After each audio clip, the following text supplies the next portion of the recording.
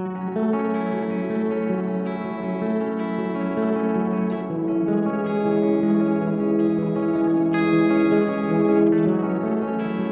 that this has never come up in the year now, almost, that I've been doing this. No one's ever asked me what I do for a living, what my day job is.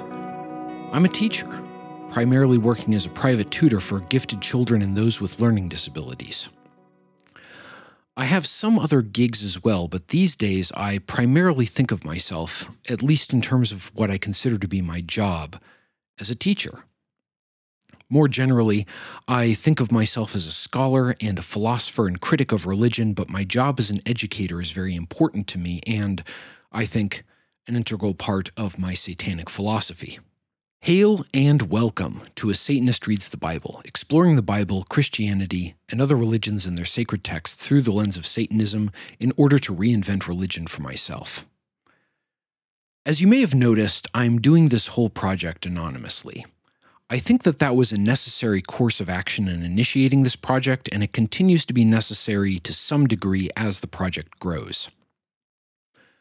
But it's also something I find frustrating. I'd like to talk more about my life as a Satanist and about my personal perspective on things, and do things like use my real name in signing off on emails and at the end of the episode. I've brought out aspects of my life here and there, but I would really like at some point to go completely public and be out, both as a Satanist and as the publisher of the Satanist Reads the Bible project. The truly courageous thing to do would just be to out myself and damn the consequences, but discretion is the better part of valor, and I'm not going to make any big moves until I'm certain that the infrastructure is there to support it. And if things continue to progress as they have been, we'll get to that point. I'm gaining listeners, I'm gaining supporters, I'm gaining patrons, and more I hear from people that what I'm doing is both entertaining and valuable. In this episode, I'm revealing a little bit more about myself. I'm talking about my work, and this is the thing that is most vulnerable to being damaged by knowledge of my religious beliefs. I'm self-employed, and my clients hire me directly and can choose to discontinue their patronage at any time and for any reason or no reason, and I would have no recourse. And it's not just a matter of my livelihood. Education is something I believe in. I'm good at what I do, and I've made a positive impact in the lives of many children, and I want to continue to be able to do that. But Satanism as well is a very real and important aspect of my life. It's not something I could give up on, even if I wanted to. In order to give up Satanism, I would have to deny what I have come to know as the truth, the reality of the dialectical nature of things that I have come to understand, at least in part, after decades of searching. I would hope that my clients and students would look to my work and its fruits rather than to whatever more visceral reaction they might have towards someone who calls himself a Satanist, but that is ultimately beyond my control. Might as well do the plugs while I'm at it. If this show is interesting and valuable to you, you can get in on making it something even greater. I've got some big aspirations for this project, and with enough support, I can make those aspirations into a reality. How cool would it be if A Satanist Reads the Bible was out there with the heavy hitters of internet philosophy like ContraPoints and PhilosophyTube? I've got a few patrons whom I deeply appreciate, and if you're interested in that, you can check out patreon.com/A Satanist Reads the Bible to find out more. But the main thing I want to do right now is get more listeners. From what I've been able to tell from my metrics, I have a small but loyal base of about 50 listeners. I want that number to be 500 by the end of 2020. I'm going to look into what I can do on my end to make that happen, but one way or another, I'm going to need your help. All I ask is that you share this podcast on your social media platform of choice, maybe mentioning something you liked about this episode or another episode you've listened to. Okay, let's get to the reading. This is Satanism and the Philosophy of Education.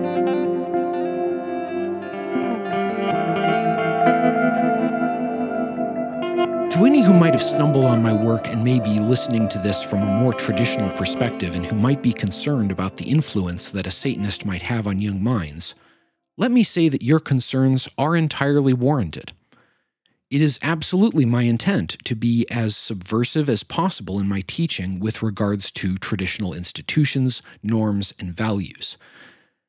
And I believe that all I need to do that is to teach children to think for themselves.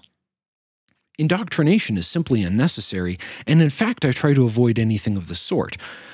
But if this sounds at all radical to you, I'll note that this philosophy of education has actually been quite popular for the last century or so, and is an integral part of popular teaching philosophies such as Montessori, Waldorf, and Reggio Emilia. While I had some excellent teachers during my formative years, I believe that my public school education was lacking overall.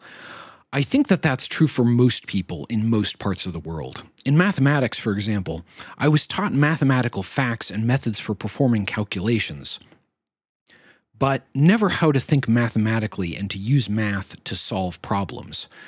As with much of what I consider to have been my true education, those are skills I had to acquire later in life. The specific matter of mathematics education is brilliantly addressed by the math teacher Paul Lockhart in his 2009 book, A Mathematician's Lament, which is expanded from his 2002 essay of the same name. Quoting here from the essay, Lockhart writes, "If I had to design a mechanism for the express purpose of destroying a child's natural curiosity and love of pattern making, I couldn't possibly do as good a job as is currently being done. I simply wouldn't have the imagination to come up with the kind of senseless, soul-crushing ideas that constitute contemporary mathematics education." One might question whether or not the poor education I received in mathematics was better than no education in the matter at all, and on that point I'm torn. I'll say this: while the foundations in arithmetic that I gained in the early years of my public education have proved useful, everything beyond that has been entirely useless or even counterproductive. The mathematics I use in my daily life, whether for practical purposes or for recreation, are predicated to the furthest extent I can tell either on the basic arithmetic of my elementary school years or on what I have chosen to learn on my own. I can think of two areas of thought that are, within public school education, even more destitute than mathematics: philosophy and strategy. Despite the criticality of both towards living a good, productive, and fulfilling life, I received not the slightest hint of education in either. At best, I knew the names of a few philosophers when I graduated high school, though nothing at all of their thought, and nothing even of the most elementary aspects of strategic thinking. For a long time, I had assumed that the former field was abstract and irrelevant to my life, and the latter simply a matter of intuition. My life from the point at which I realized how misguided I had been has been a rabid and desperate game of catch-up.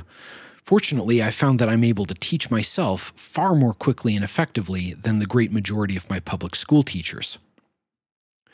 One of my main influences as an educator, the philosopher Jiddu Krishnamurti, likewise has some major concerns with contemporary education. Quoting here, "We are turning out, as if through a mold, a type of human being whose chief interest is to find security, to become somebody important, or to have a good time with as little thought as possible. Conventional education makes independent thinking extremely difficult. Instead of awakening the integrated intelligence of the individual, education is encouraging him to conform to a pattern, and so is hindering his comprehension of himself as a total process." From Education and the Significance of Life from 1953. We typically think of education as imparting something, putting knowledge into a person's mind, but this is at odds with the etymology of the word. To educate comes to us from the Latin educare, meaning to draw out. What is being drawn out is the person being educated, as the result of a process of complexification of the self through the integration of self-knowledge and world knowledge. Krishnamurti's take on the purpose of education is that it is to create human beings who are integrated and therefore intelligent. As Satanism values intelligence and self-knowledge, I see this as being a properly satanic undertaking. In his book Flow from 1990, the psychologist Mihai Csikszentmihalyi describes this process as being integral to the growth of the self. Quoting here, "It is by becoming increasingly complex that the self might be said to grow. Complexity is the result of two broad psychological processes: differentiation and integration. Differentiation implies a movement towards uniqueness, towards separating oneself from others. Integration refers to its opposite, a union with other people, with ideas and entities beyond the self. A complex self is one that succeeds in combining these opposite tendencies. Complexity is often thought to have a negative meaning, synonymous with difficulty and confusion. That may be true, but only if we equate it with differentiation alone. Yet complexity also involves a second dimension, the integration of autonomous parts. A complex engine, for instance, not only has many separate components, each performing a different function, but also demonstrates a high sensitivity because each of the components is in touch with all the others. Without integration, a differentiated system would be a confusing mess." End of quote. Even the knowledge of education as imparting is problematic because it implies some standard body of knowledge and wisdom that must necessarily be understood as having certain qualities: goodness, perfection, sufficiency, completeness, and many others. If something so foundational as knowledge is to be standardized, the body of knowledge which is to be so standardized must possess those qualities, or else we are necessarily imparting students with flaws and failure. And all of this seems especially unnecessary in a world where unimaginable quantities of information and human knowledge are literally at our fingertips. What students need is not knowledge, but rather the ability to evaluate, integrate, and utilize information. To look at this from another angle, as the sciences have advanced, it has become increasingly difficult and now effectively impossible for anyone to work as a scientific generalist because the field has become broad enough that there is simply far too much ground for any one person to cover.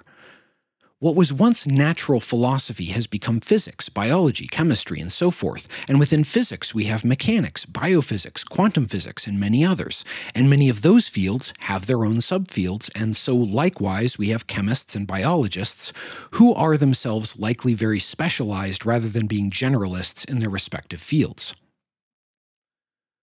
Why then do we seem to have this notion that we can and should generalize and standardize education?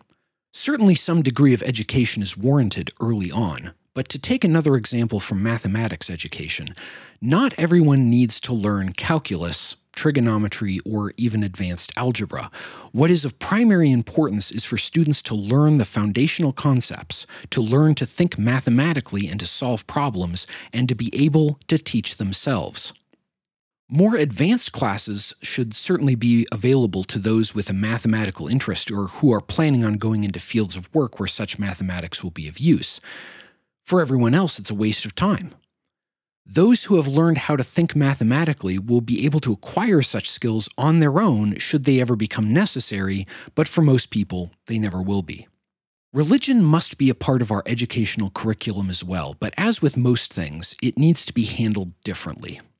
For one, while there are many good reasons for giving Christianity a particular focus within the educational systems of the West, that focus should not be taken to the exclusion of other religions and systems of thought. As to Christianity, as biologist and prominent atheist Richard Dawkins points out in his 2006 book, The God Delusion, the Bible and Christianity have had a monumental impact on our history, culture, and language, and should therefore enjoy similar stature within the classroom. I have consistently argued that one cannot understand the modern world without a broad and nuanced understanding of the world's religions, and where better than the classroom to establish that understanding? I myself received almost nothing by way of the history of Christianity. It emerged periodically when its role in historical events was particularly unavoidable, but it was never the focus. Likely, the administration thought it too controversial a topic to approach in a secular context, even though I'm entirely confident that it would be possible to do so while remaining respectful of religious views on the matter. And what I learned of other religions often just mapped their concepts onto a template of Western religion. Muhammad was the Jesus of Islam, the Buddha was the Jesus of Buddhism, and so on, when Muhammad and the Buddha played very different roles in their respective religions than Jesus played in Christianity. But while Dawkins argues that a secular education in religion is important, he emphatically argues against religious education as an upbringing within a religious system of thought, even going so far as to make the case that such should be interpreted as a form of child abuse and thus be made illegal. Returning to the God delusion, Dawkins opens his argument with a quote from his colleague, the psychologist Nicholas Humphrey. Children, I'll argue, have a human right not to have their minds crippled by exposure to other people's bad ideas, no matter who these other people are. Parents, correspondingly, have no God-given license to enculturate their children in whatever ways they personally choose, no right to limit the horizons of their children's knowledge, to bring them up in an atmosphere of dogma and superstition, or to insist they follow the straight and narrow paths of their own faith. In short, children have a right not to have their minds addled by nonsense, and we as a society have a duty to protect them from it. So we should no more allow parents to teach their children to believe, for example, in the literal truth of the Bible or that the planets rule their lives, than we should allow parents to knock their children's teeth out or lock them in a dungeon. This is a difficult problem. I think we can likely agree that inculcating children with absurd worldviews is morally and pragmatically problematic in the extreme, but there are practical and epistemological concerns that make the issue more intractable. Nuance and careful thought are required here, and the approach that Humphrey and Dawkins are taking is clumsy, infantile, ridiculous, and dangerous. The most obvious problem with this line of thinking is how ridiculously impractical it is. A ban on religious upbringing in the United States, in addition to being blatantly unconstitutional, would be met with outright armed revolt, which I would argue would not be at all unjustified, much as I might disagree with the worldviews of those who would take up arms on this matter. But it would certainly be a very undesirable result for everyone. Even in the more secular parts of Europe, I expect there would be mass protests at such an invasive intrusion into private life. What concerns me more is that this would require that some government agency be established, or an existing one repurposed, with the job of deciding not only what is true and what isn't, but as well how the world and our knowledge of it are to be rightly and legally interpreted. Such a thing would be definitively fascist and Orwellian. In terms of my political alignment, I'm a social democrat, but here I would align with the libertarians in seeing this as a role that should never, under any circumstances, be held by a public institution.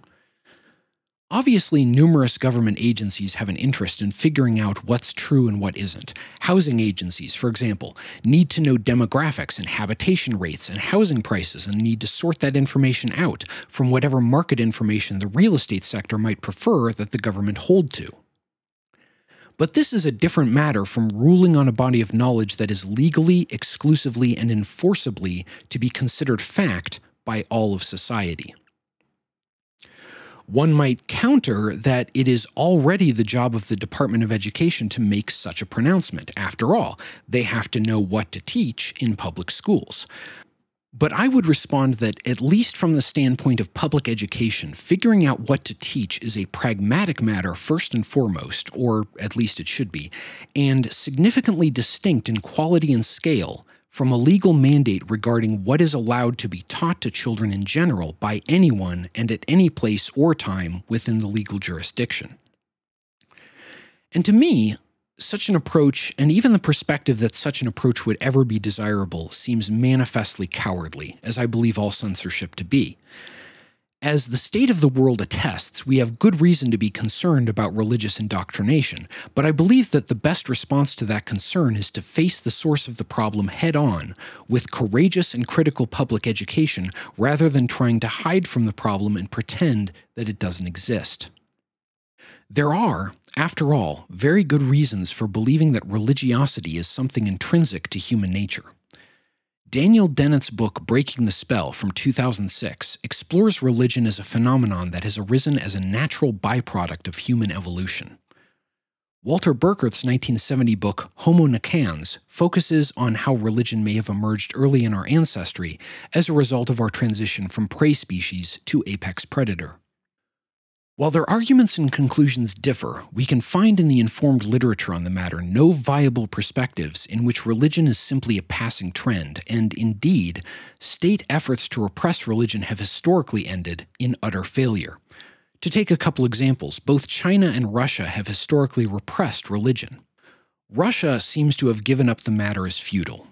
According to a Pew Research Center article entitled Religious Belief and National Belonging in Central and Eastern Europe from 2017, religiosity in Russia is on the rise, and given recent pronouncements tying Orthodox religion to Russian nationalism by, for example, Russian President Vladimir Putin, it seems more that the leadership has decided that religion is something to exploit rather than something to repress. Interpreting religiosity in China is a much more difficult matter, as the primary religious tendencies in that region, Confucianism and what we, for lack of a better appreciation of the nuances, are forced to call folk religion, bear little resemblance to Western religion. But more Pew Research studies, such as Religion in China on the Eve of the 2008 Beijing Olympics from 2008, indicate that, despite the brutal repression of the Uyghur Muslim and Tibetan Buddhist minorities, those religions persist. And in the history of Christianity, we can look to the Diocletianic persecution, in the wake of which Christianity not only failed to be eliminated, but actually became the state religion of the Roman Empire. Given even a superficial understanding of human nature and religiosity, none of this should come as any surprise to anyone, and Dawkins and Humphrey have expressed nothing less than a manifest stupidity in not thinking their argument through. I think it's likely that repression of religious education in the West would create a persecution complex and paradoxically serve to intensify the religious indoctrination of children in defiance of whatever laws and punishments were to be established against it. The better approach, I think, would be to make philosophy and philosophy of religion core parts of the public education curriculum. Teach children about different religions and teach them how to think about religion in general, as well as how to think about philosophical questions. Even this will be met with some resistance, but there remain many influential contemporary philosophers who identify as Christian and who approach philosophy from a Christian perspective, as well as those who approach philosophy from other religious backgrounds, so it cannot be the case that a philosophical education inoculates people against religion. We can only say that religious philosophers are not religious only because they are ignorant of possible alternatives and counterarguments, and if religion is something that can be maintained only through ignorance, it ceases to become something that is at all desirable for human society. I don't believe that to be the case. That's it for the episode today. Up next, I've actually got things planned out for a bit, and I can give you a rundown. Wednesday, an explication of the specifics of my satanic beliefs. Friday, a new piece looking at the Bhagavad Gita. Wednesday the 13th, a look at Paradise Lost as a sacred text. Friday the 15th, likely a piece on Iblis, a satanic figure in Islam. Then the 17th is a special day, the year anniversary of the Satanist Reads the Bible project. I'm either going to release something that day or wait until Friday the 22nd, and also the 19th is Patron Day on Patreon, so I'll be doing something for that either that day or also on the 22nd. No episode Wednesday the 20th, and for the 22nd, it's going to be an outline of my strategic plan for the future of A Satanist Reads the Bible, a plan that I very much want you to be a part of. From that point forward, at least on a trial basis, I will be releasing only one episode a week every Friday evening with new content alternating with old content, but I'll be aiming to make each episode longer and more in-depth. A Satanist Reads the Bible is written, recorded, produced, and edited by me, with music by me as well, all possible thanks to the support of my partner, my patrons, and my audience. Thank you so much for joining me today. Always Satana.